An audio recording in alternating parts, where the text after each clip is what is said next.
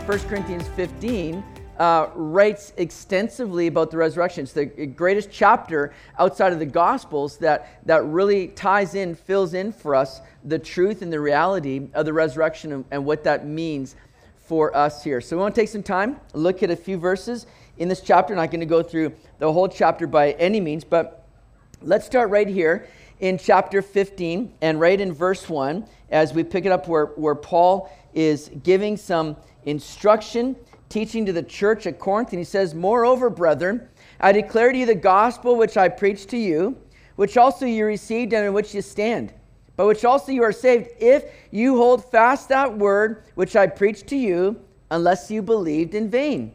For I delivered to you first of all that which I also received, that Christ died for our sins according to the Scriptures, and that he was buried, and that he rose again the third day according to the Scriptures." Verse 5, "And that he was seen by Cephas," that's Peter, "then by the 12, and after that he was seen by over 500 brethren at once, of whom the greater part remain to the present, but some have fallen asleep." Let's hope that's not the reality today in this service here. But he's talking about those that have passed on, died, right? "After that he was seen by James, then by all the apostles, then last of all he was seen by me also, as by one born out of due time." So Paul takes some time here with this church at Corinth, and he's been having to give a lot of instruction, teaching, correction even, with some of the things that they've been doing, some of the things that they've been believing. And he takes some time here in chapter 15 to really tie into and focus in on the resurrection and the real point and reality and truth of the resurrection, what it means for us here today. But what he does first of all is he lays out the very basics of the gospel. He starts right in and he just lays out the simple truth of the gospel. That word gospel simply means good news. And Paul says, before we talk about anything else, I just want to lay out the foundation of the good news that we have.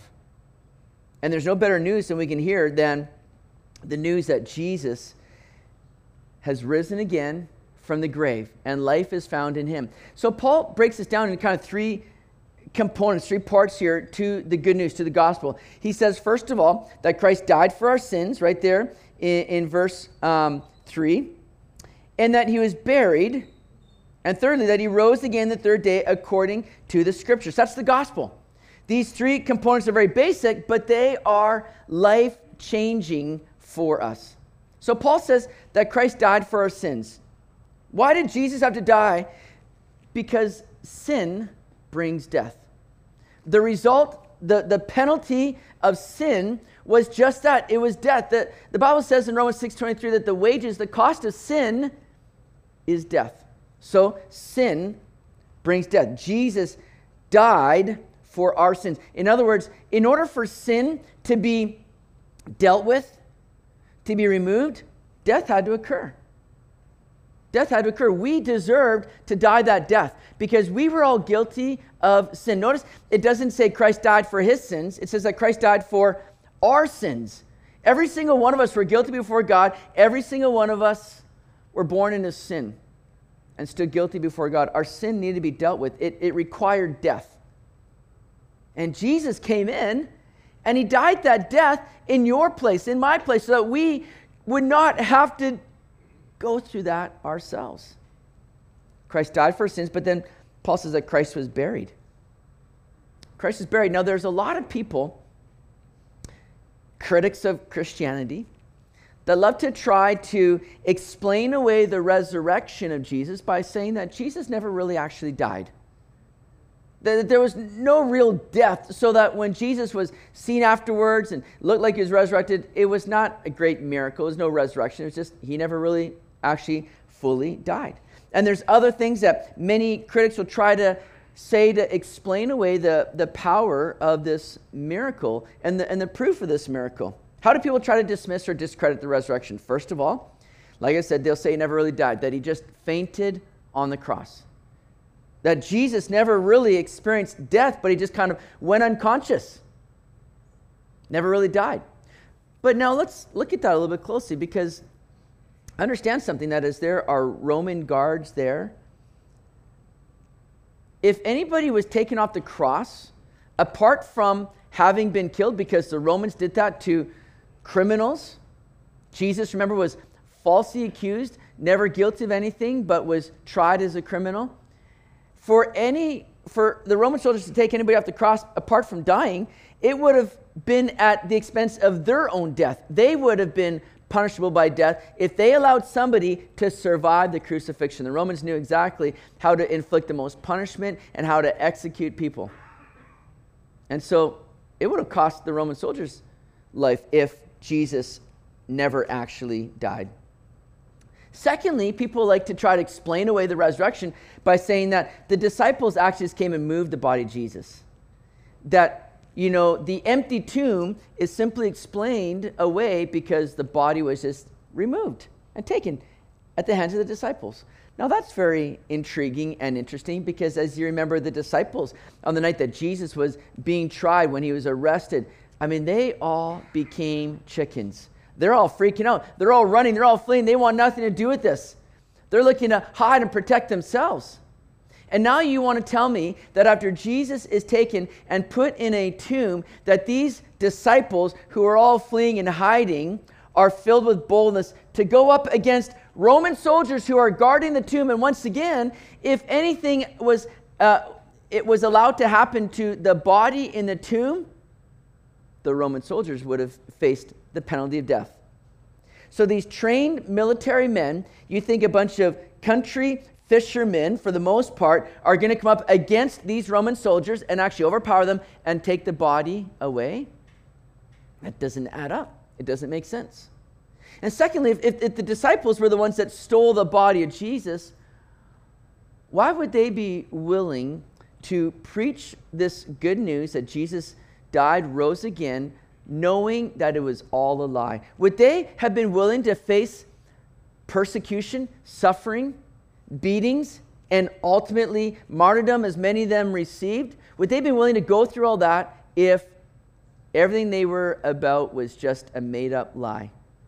It doesn't add up. It's not reasonable to think that the disciples just stole away the body. Some say that the disciples only thought that they saw Jesus, that it was actually just kind of like a hallucination. They were so filled with just wishful thinking, like, Jesus, are you going to rise again? Oh, let it be. And they're just walking around. Suddenly they're just like, with such wishful thinking, just imagining that they're seeing Jesus. That's how some people try to say it was just a hallucination. Now you can imagine if there's like one person that, comes up with this story, you can kind of go, well, I get how maybe you kind of are imagining this. Maybe, Peter's like been out in the sun too long, been around too many fish, and he's just not thinking straight. He's like, I think I saw Jesus. And the disciples are like, well, I wonder. Could be, maybe, probably just a dream, Peter. But it'd be imaginable if there's one, but he's not just seen by Peter, seen by the 12. And then as Paul records in verse 6, that after that he was seen by over 500 brethren at once. That's one mighty hallucination. That's a miracle in itself, that all these people are hallucinating over the same thing at the same time. It's not reasonable to think that this was just a wishful thinking, imagining, or hallucinating that they're seeing Jesus. Now, you'd have to reason that these people, over 500 at once, are seeing the real deal, the resurrected Jesus Christ. Some also try to explain away the resurrection by saying it was the Romans or maybe the Jewish religious leaders that were against Jesus, that took the body away. They want to have control of this body and not allow any kind of resurrection to happen. They took the body away. Some will try to say, oh, that's why the tomb was empty, because it was the officials, the Roman officials or Jewish officials that did it. But again, that doesn't seem to add up, because as Christianity began to grow and grow exponentially, and this movement began to spread out and really take over, you would think if the Romans or the Jewish leaders who were against Jesus wanted to stop this, all they'd have to do would be to produce the body. Hey guys, what you're all being told, what you're all living for, is all just a bunch of phoniness, because here's Jesus. He's not alive. They could have produced the body, but that didn't happen. None of these things happened. The reasonable conclusion is that Jesus died and he was buried. Just as Paul writes here in verse 4 that he was buried. That's important, because you don't bury a living person. You bury somebody that has died. Those that took Jesus to this new sepulcher, the tomb. They took Jesus down off the cross and they prepared his body. They wrapped him in linen, it tells us. They put the burial spices in. These two that were taking Jesus off the cross, if there was any chance that Jesus was still alive, do you not think that they would have realized it and seen it? They would have maybe seen the chest starting to rise or fight for breath. Maybe they would have seen his body wincing after touching some of the wounds and dressing him in the linen cloths. That they would have heard a sound or something. Surely they would have seen if Jesus was dead. But all four Gospels record that these men came, they took Jesus off the cross, they wrapped him in linen cloths, burial spices, and they placed him in that tomb. Surely they would have known if he was alive. They would have seen the evidence that Jesus was dead. The burial happens to set the stage for the greatest event in human history, because without the death and burial of Jesus, there can be no resurrection. And that's what Paul moves on to say at the third part of this gospel, that not only did he die, but that he rose again the third day according to the scriptures. This was no mere resuscitation. This was a full-on miraculous resurrection. For 3 days, Jesus was in the tomb, and then he rose again. This was a complete miracle of God. Now, we see a couple times here, we see it at the end of verse 3 and at the end of verse 4, that all these things, these components of the gospel, as Paul points out, were according to the scriptures. Now, we know that in the Old Testament scriptures, as Paul would have been alluding to, you have passages that would have spoken about the death of Jesus Christ and how he would die. Psalm 22, for instance, Isaiah 53, Zechariah chapter 12, all speak about this kind of way that Jesus would die even before crucifixion was even heard of. It was being spoken of and prophesied in the Old Testament, that the Messiah would come and die. We have scriptures that speak about that according to the scriptures. But where do you see it mentioned in the Old Testament that he would rise again the third day? There isn't exactly a specific reference to Jesus rising again in 3 days according to the scriptures, but we do have many great pictures and allusions to that. Abraham, for instance. Abraham was called to take his son, his only son whom he loved, Isaac, up onto Mount Moriah. Genesis 22, a wonderful, great chapter. Abraham is called to take his son, the promised one, his only son, up on Mount Moriah to be sacrificed. This is the son that God said, Abraham, through your seed, through your son, the nations are going to be blessed. And now Abraham's being told, you want me to take this son out? I don't have any other kids. How is this promise going to be fulfilled if I did? This doesn't add up.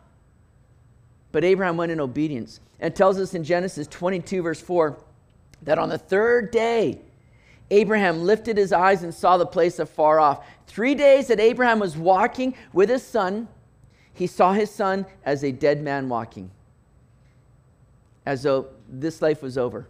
3 days. And then it tells us in Hebrews 11, verse 17 and 19, by faith, Abraham, when he was tested, offered up Isaac, and he who had received the promises offered up his only begotten son, of whom it was said, in Isaac your seed shall be called, concluding that God was able to raise him up even from the dead, from which he also received him in a figurative sense. So for those 3 days, Abraham was making his way to Moriah with his son, thinking this man's dead, but God's able to raise him up.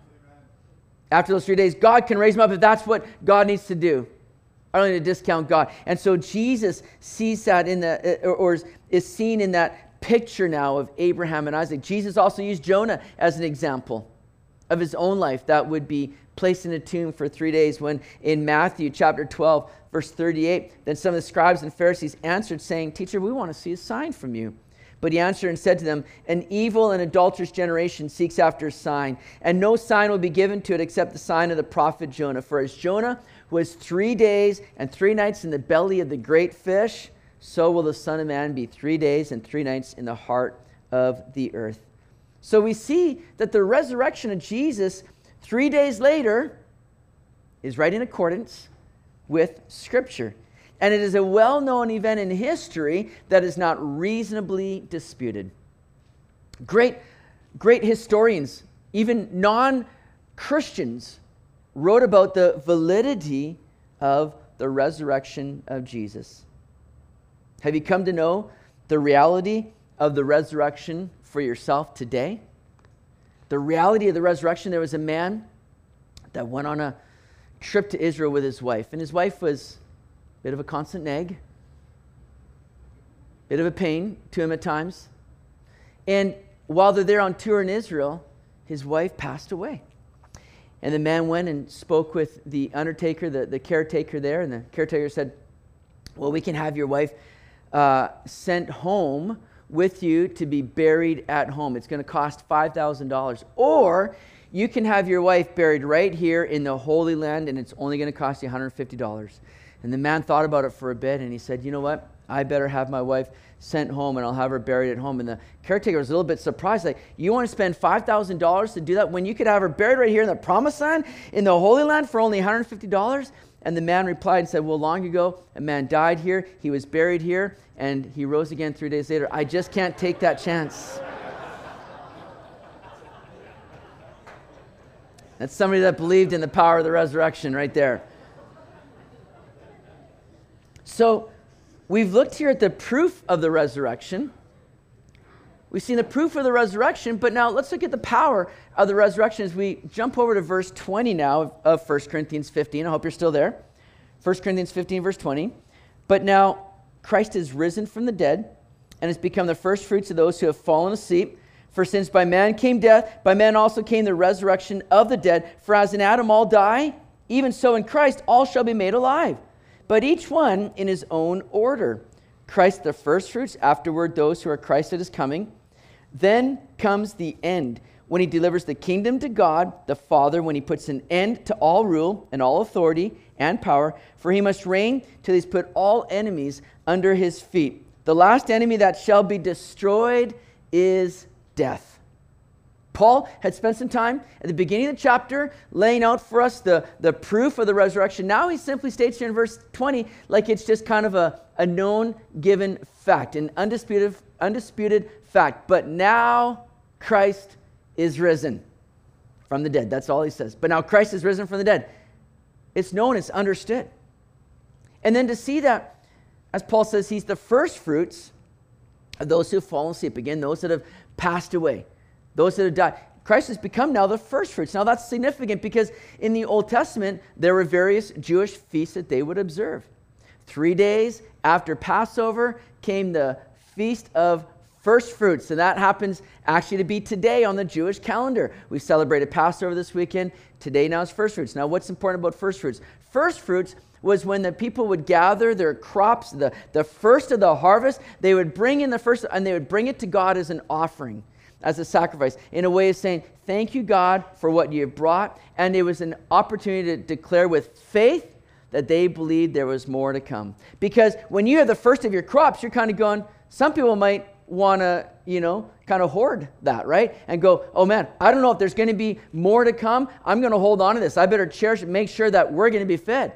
But they took the first of the crops and they brought it to God as the first fruits to say, Lord, thank you for what you brought us. And we believe that there is more coming.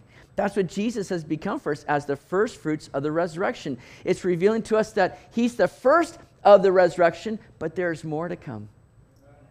We all get, as people that have put our faith in Jesus, get to be beneficiaries now of that resurrection. That's the hope that we have now. That not only does Jesus rise again, we are going to rise again one day. All of us needed that hope of resurrection, that power of the resurrection, because we were all under the constraints of death. You see, Paul says something here. Notice this in verse 21. For since by man came death, by man also came the resurrection of the dead.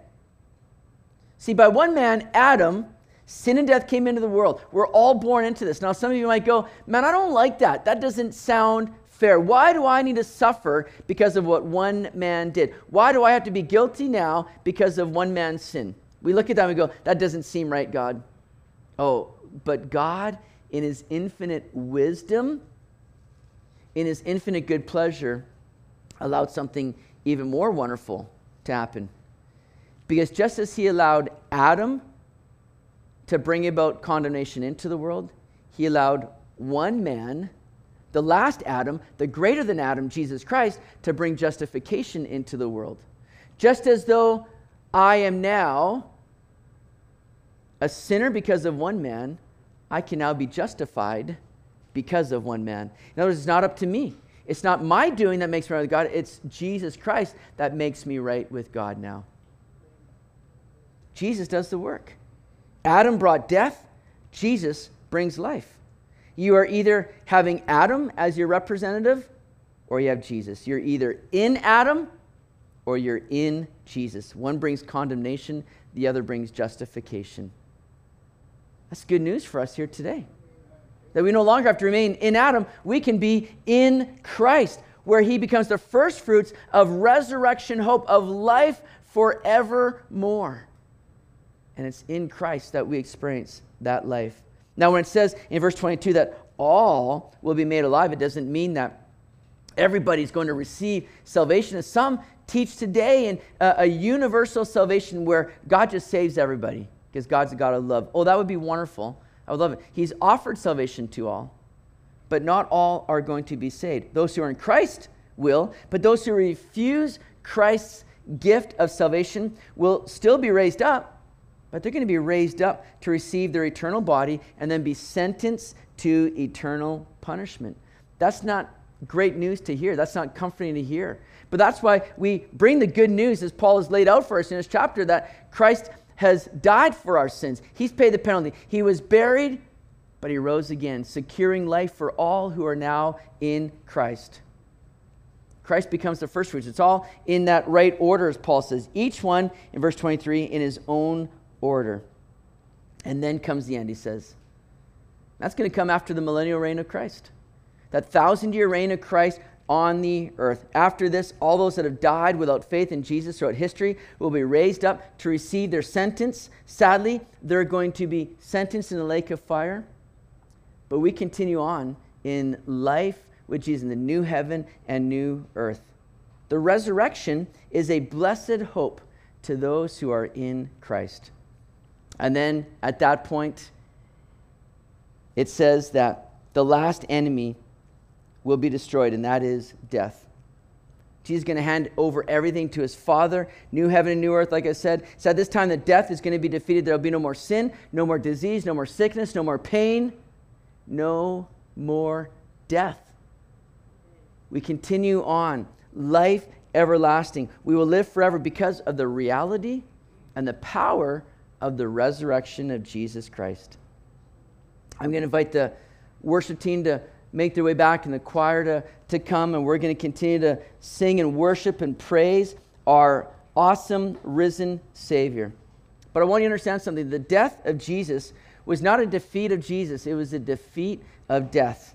He had conquered sin and the grave. It no longer has a hold against those who have put their faith and trust in Jesus Christ. The question is, are you in Christ today? Have you received Jesus as your Lord and Savior? You no longer have to go through this world wondering, what's going to become of me after I die? What's going to happen? What does the afterlife look like? Nobody has to have those questions when you are in Christ, because you know he's become your first fruits. He's become the one that has paved the way. He's been resurrected to a new body fit for eternity, and we too will be given a new body where we will live forever with him. Do you know that assurance today? Whether you're watching online, whether you're in the overflow, whether you're in the sanctuary, if you don't have that assurance today, and that hope of heaven, not an uncertainty, but a certain hope of heaven, I encourage you, receive Jesus today as your Lord and Savior. All you need to do is simply pray a little prayer like this. Lord Jesus, I confess I'm a sinner and I'm in need of saving. Would you come and forgive me of my sin? I believe you died on a cross. You were buried. You rose again to secure life and salvation for me. And thank you that you've done it all by your grace. I receive that for myself today. I want to live for you. And I want your life to be my life. Come into my life now, Jesus.